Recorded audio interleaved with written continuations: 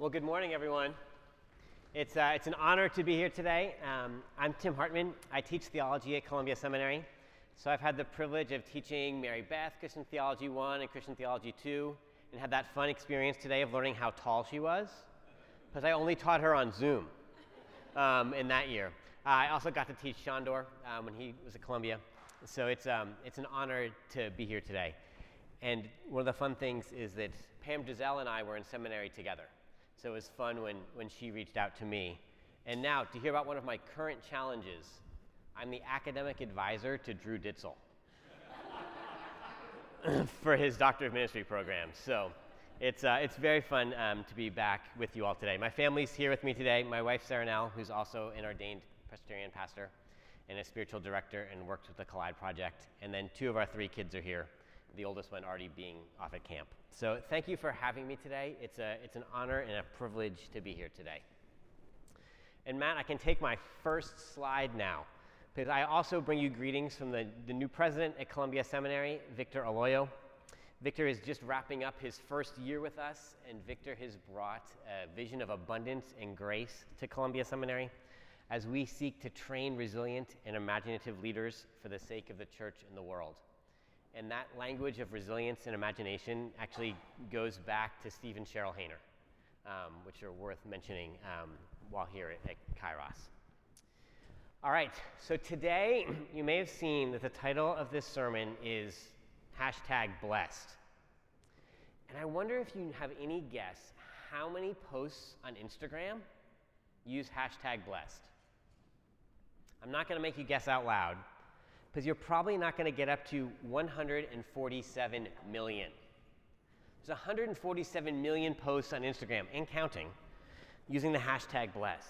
So I got some typical screenshots for us to look at for a selection of what society thinks it means to be blessed. Right, so this guy, #blessed, he's got a bright green Ferrari. All right. Or maybe it's that perfect family photo with the rainbow in the background. #blessed. Or you've got your ATV in front of your country home. #blessed. Or maybe you just won the championship belt and you post on Instagram, #blessed. Or maybe, it was during the pandemic and you wanted to make that sourdough loaf and you made not just one, but 4 perfect ones. #blessed. This language of blessing ends up all over the place. You can go on Amazon and buy blessed protein powder, and your family can then look like this on Saturday morning. So we have these various images of what it means to look like #blessed. I mean, it seems to me like we could actually replace #blessed there with #bragging. Because in contrast to the images that we have just seen, and the ways that blessing and #blessed are used in our contemporary culture, our scripture reading today was initially addressed to people very much not feeling #blessed. It was addressed to the poor, the downtrodden, and to those on the margins of society. Let us listen now to the word of God from Matthew 5, verses 1 to 12. These verses that we know as the Beatitudes. Now when Jesus saw the crowds, he went up on a mountainside and sat down. His disciples came to him, and he began to teach them. He said, "Blessed are the poor in spirit, for theirs is the kingdom of heaven. Blessed are those who mourn, for they will be comforted. Blessed are the meek, for they will inherit the earth. Blessed are those who hunger and thirst for righteousness, for they will be filled. Blessed are the merciful, for they will be shown mercy. Blessed are the pure in heart, for they will see God. Blessed are the peacemakers, for they will be called children of God. Blessed are those who are persecuted because of righteousness, for theirs is the kingdom of heaven. Blessed are you when people insult you, persecute you, and falsely say all kinds of evil against you because of me. Rejoice and be glad, because great is your reward in heaven. For in the same way they persecuted the prophets who were before you. This is Jesus giving this part of it's the beginning of the Sermon on the Mount. And Jesus is offering these Beatitudes to talk about what it means to be blessed. And we can't do this in 2023 in the United States without asking the question, what is a beatitude? Well, let me give you a little history. A beatitude was a common literary form in ancient Greek writings. Aristotle, Plato, Epicurus, they all used this form. Beatitudes were commonly used to praise someone for their earthly goods or values. Parents were extolled for their fine children.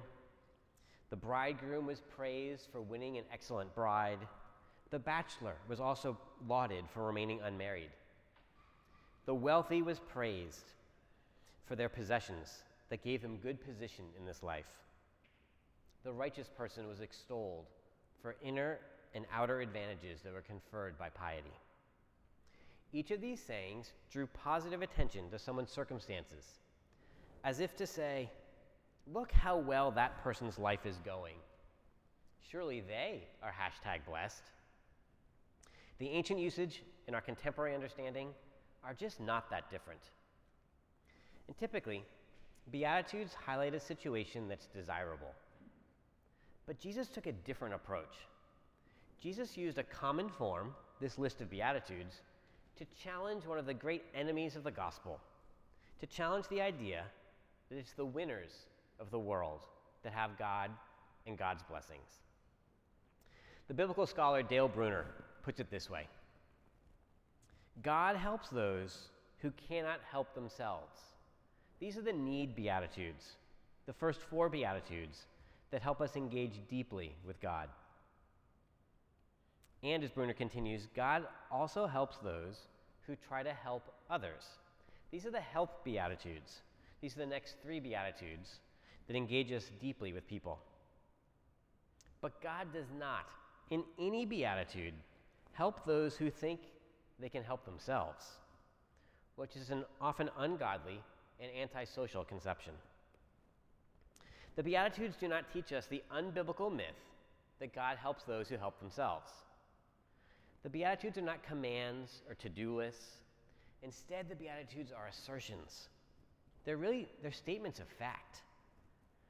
In his Beatitudes, Jesus tells his disciples who they are and whose they are before telling them what to do. As Jesus challenges the common perceptions about blessings, he performs 2 significant and surprising inversions in this passage. The first is the recipient of the Beatitudes, who is blessed. Instead of highlighting human lives that are going well, or are successful, or as we might say, #blessed, Jesus moves towards the lowly, the downtrodden, the crowd in front of him. They have nothing. They have achieved nothing. And instead of seeking more influential followers, Jesus blesses those with qualities that few would desire. In present-day terms, this would be something like, blessed are the unemployed, blessed are the fat, blessed are the mentally ill. Jesus is describing blessings for things we don't immediately think of as blessings. Being poor, in mourning, meek, hungry, thirsty, merciful, pure in heart, peacemakers, persecuted, insulted, gossiped about. Jesus is focused on the crowd gathered in front of him, not some idealized or airbrushed version of humanity. Jesus is describing a God who draws near to people who need help, simply because they need help. Jesus here is not offering to change anyone's circumstances. Instead, he offers himself. He calls the crowd to him and offers the blessing of his presence. In his book, God of the Oppressed, the late African-American theologian James Cone describes God's preferential option for the poor and vulnerable this way. Cone writes that Jesus' life was a historical demonstration that the God of Israel wills salvation for the weak and the helpless. God hates injustice and will not tolerate the humiliation of the outcasts. Jesus' Beatitudes are not rewards or incentives. God's help is not given because anyone meets some set of spiritual preconditions. We simply cannot earn God's favor or God's blessings. Blessings give us something we do not already have, and they offer us something we cannot acquire ourselves. They offer the kingdom of heaven, comfort, inheritance, righteousness, joy, and gladness. So the first surprise we see here in the Beatitudes is who is blessed. It's the social outsiders, not the religious insiders. The message of the Beatitudes is that anyone can be blessed in the kingdom of God. The second surprise is the inversion in who the subject of the Beatitude is. Who blesses? In ancient or in modern times, the subject of the Beatitudes was also the recipient of the blessing. The bridegroom is blessed for marrying his beautiful wife. But in a dramatic reversal, in Jesus' Beatitudes, the acting subject of the blessing is God. God, and God alone, is the one who bestows blessings. God blesses. God is the gift giver. God is more interested in having us be open, receive, and live into the gifts given to us than in our attempts to offer something in return. We cannot strategize or better position ourselves for God's blessing. Certainly, this is not the point of Jesus' Beatitudes in Matthew 5. Jesus is not giving a how-to lesson in how to acquire God's blessings. Instead, what Jesus is saying to that ragtag group of uninfluential people in the crowd listening to him that day is that they are blessed. They are the blessed ones. God has blessed them in their downtroddenness, but not because of anything they have done or have achieved. And to state the obvious here, as I look out at you all here at Kairos Church, what I see is closer to these images of #blessed than it is to the description of the crowd that Jesus was speaking to that day. But friends, the good news of the gospel, as proclaimed in Matthew 5, is that God has already chosen to bless you, and that God wants you to experience blessings in abundance. The blessing of Matthew 5, then, is a comfort and a challenge. First, the comfort. If you are here today and you do not feel #blessed, don't worry that you're missing out on Jesus' blessing. God blesses the outcasts, not the privileged. And if you are here and feeling #blessed, you might want to check your motivations for your understanding of where that blessing has come from. Next, I want to tell you the story of Kate Bowler. At age 35, Kate had her dream job as a professor of American religious history at Duke Divinity School. She had just published a book with Oxford University Press called Blessed, which offered the first history of the American health and wealth prosperity gospel. And she and her husband had a young son. Though she had plenty of everyday challenges, a fussy toddler, whiny students, too many emails and the like, you could say that her life was #blessed until she was diagnosed with stage 4 colon cancer. And suddenly her life felt extraordinary for all the wrong reasons. As she was upstairs in her bedroom suffering from the treatments, a neighbor came to her door, and when her husband answered, the neighbor said, "You know, everything happens for a reason." To which her husband replied, "Oh, really? Can you tell me what that reason is? What is the reason my wife is lying upstairs dying?" And so, to make a long story short, Kate Bowler did not die. After chemotherapy, her cancer went into remission, and she's continued to write a number of books, starting with Everything Happens for a Reason and Other Lies I've Loved. So in response to the many people who tried to comfort her and her family with lies and myths and platitudes, Bowler offers an account of her faith in a God whose gifts are not rewards, and an account of ordinary human life that does not cause the suffering that we experience. Bowler did not deserve cancer, and she did not cause it. God was not punishing her with cancer, nor was God giving her cancer to teach her a lesson. Certainly she learned from the experience, but what she learned was about God's presence with her while she was hurting, and about how she was not as special, #blessed, as she thought she was. What she learned about was about being human. What she learned is that God does not ask us to try to hide who we are or to seek to fill our lives with things to mask any deficiencies. Rather, God asks us to humbly approach the throne of grace and receive the blessings that God offers. And that is good enough. And that is the comfort of the Beatitudes. The challenge then, especially for anyone here who's an achiever, like Kate Bowler or like myself, who accumulates academic degrees or professional credentials or coveted social invitations or increased stock portfolios, the challenge is that Jesus' message in his Beatitudes is that these accomplishments neither make us blessed, nor has God given them to us as blessings. In fact, our obsession with achievement is a threat to our spiritual health.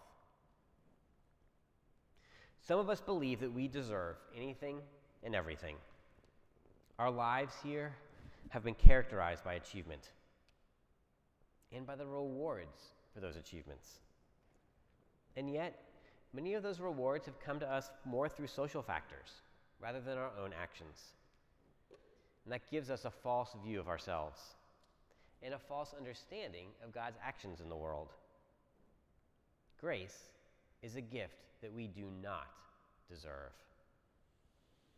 The work here is to understand that in the eyes of God, that you, the person, are worth more than anything you can ever achieve. When Pam and I were students at Princeton Seminary together, there was a professor named James Loder. And Loder wrote this in his book: "When work and worth are confused, as they are in an achievement-oriented society, achievement becomes addictive because it's trying to solve a problem it was not originally designed to solve. The problem is that the achievement addiction tries to answer the question, who am I? By filling it in with achievements, making our worth dependent on our work and accomplishments.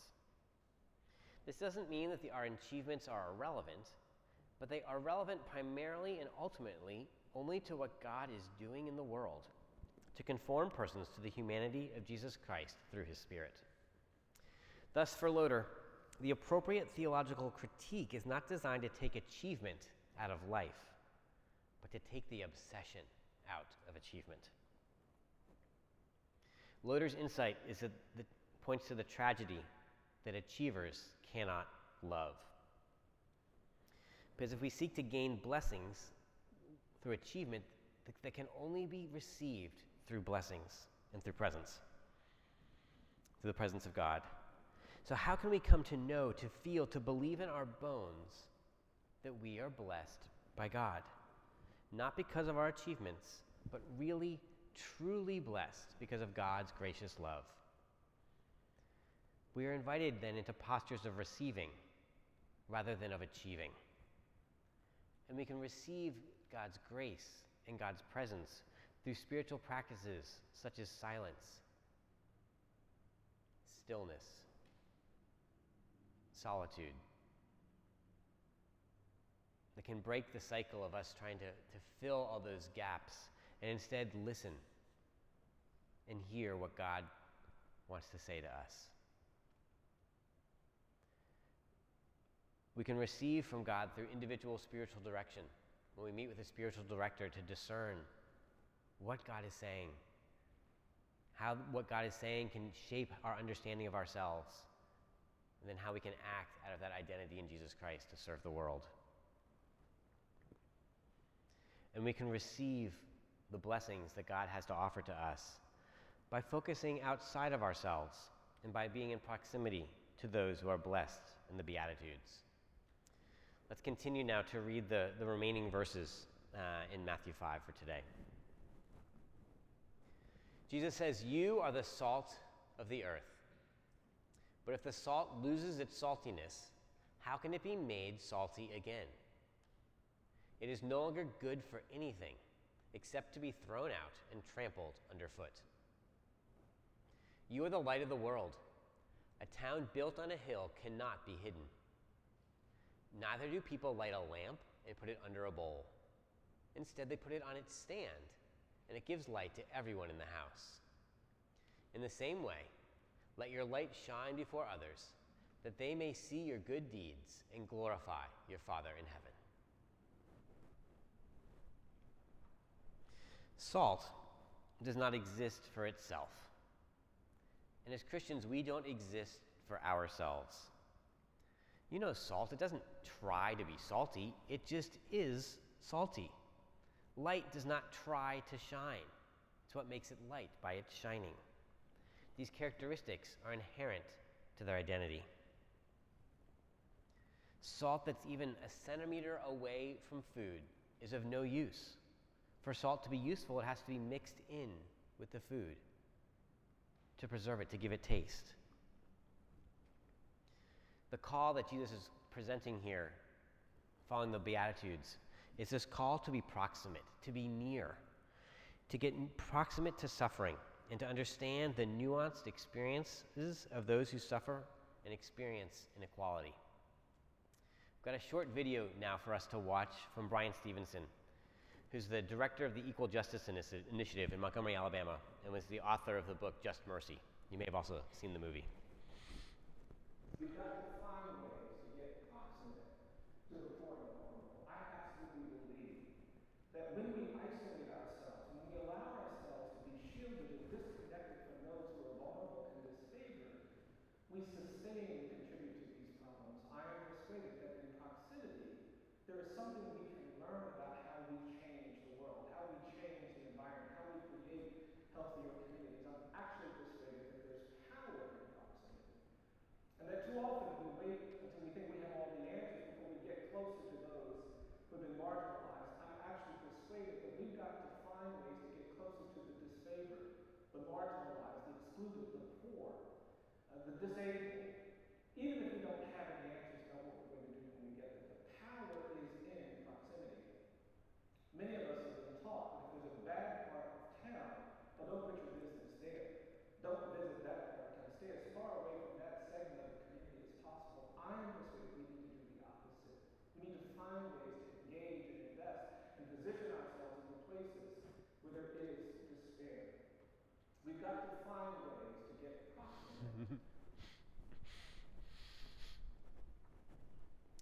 So after that part of the video, Stevenson goes on to tell a story about his grandmother and how when he would see his grandmother, she would give him such big hugs, and she would squeeze him so hard that it hurt. And then moments later, his grandmother would ask him if he could still feel her hug. And if he said no, then she would smother him in another hug. So Stevenson learned quite quickly that whenever he saw his grandmother, that the first thing he would say to her is that he could still feel her hugging him. And then towards the end of his grandmother's life, Stevenson went to see her. And as she lay there dying, she asked him, "Do you still feel me hugging you? I will always be hugging you." These hugs communicated to Brian Stevenson who he was and whose he was, his family identity, a place of safety and love. He received the blessing of being loved unconditionally. He came to know to whom he belongs. And from that certainty, Stevenson has founded the Equal Justice Initiative, which is committed to ending mass incarceration and excessive punishment, challenging racial and economic injustice, and protecting basic human rights for the most vulnerable people in American society. We are blessed to be a blessing. And these blessings are not about us. Instead, they're about God and God's work in the world. God is a God of blessings. By virtue of God's choosing to be in relationship with every one of us, God blesses us. And with this gift comes a task. The task for us to be present with others. We can do this by starting small and receiving God's blessings and in taking steps to be proximate.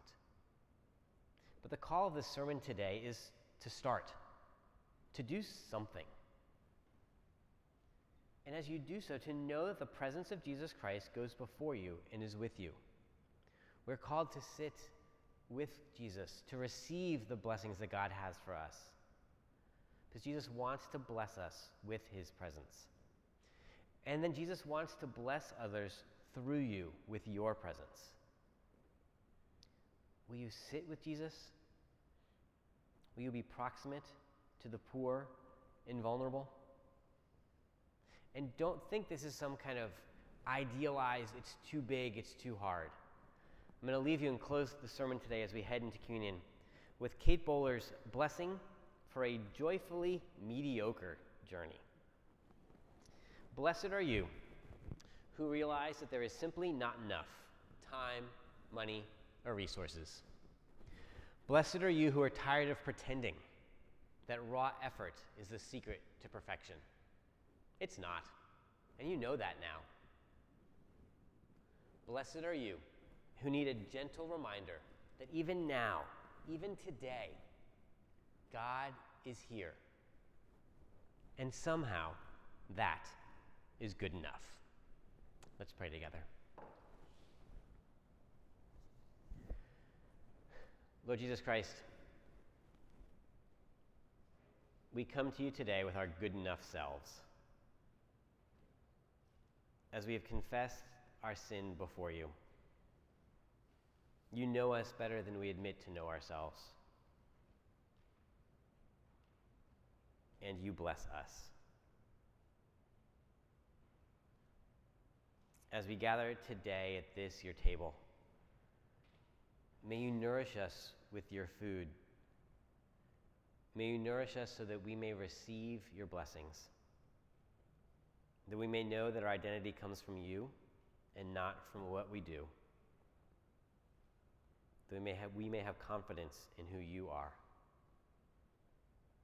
And that we may seek to encounter you as we serve others. It's in the name of the Father, Son, and Holy Spirit that we pray.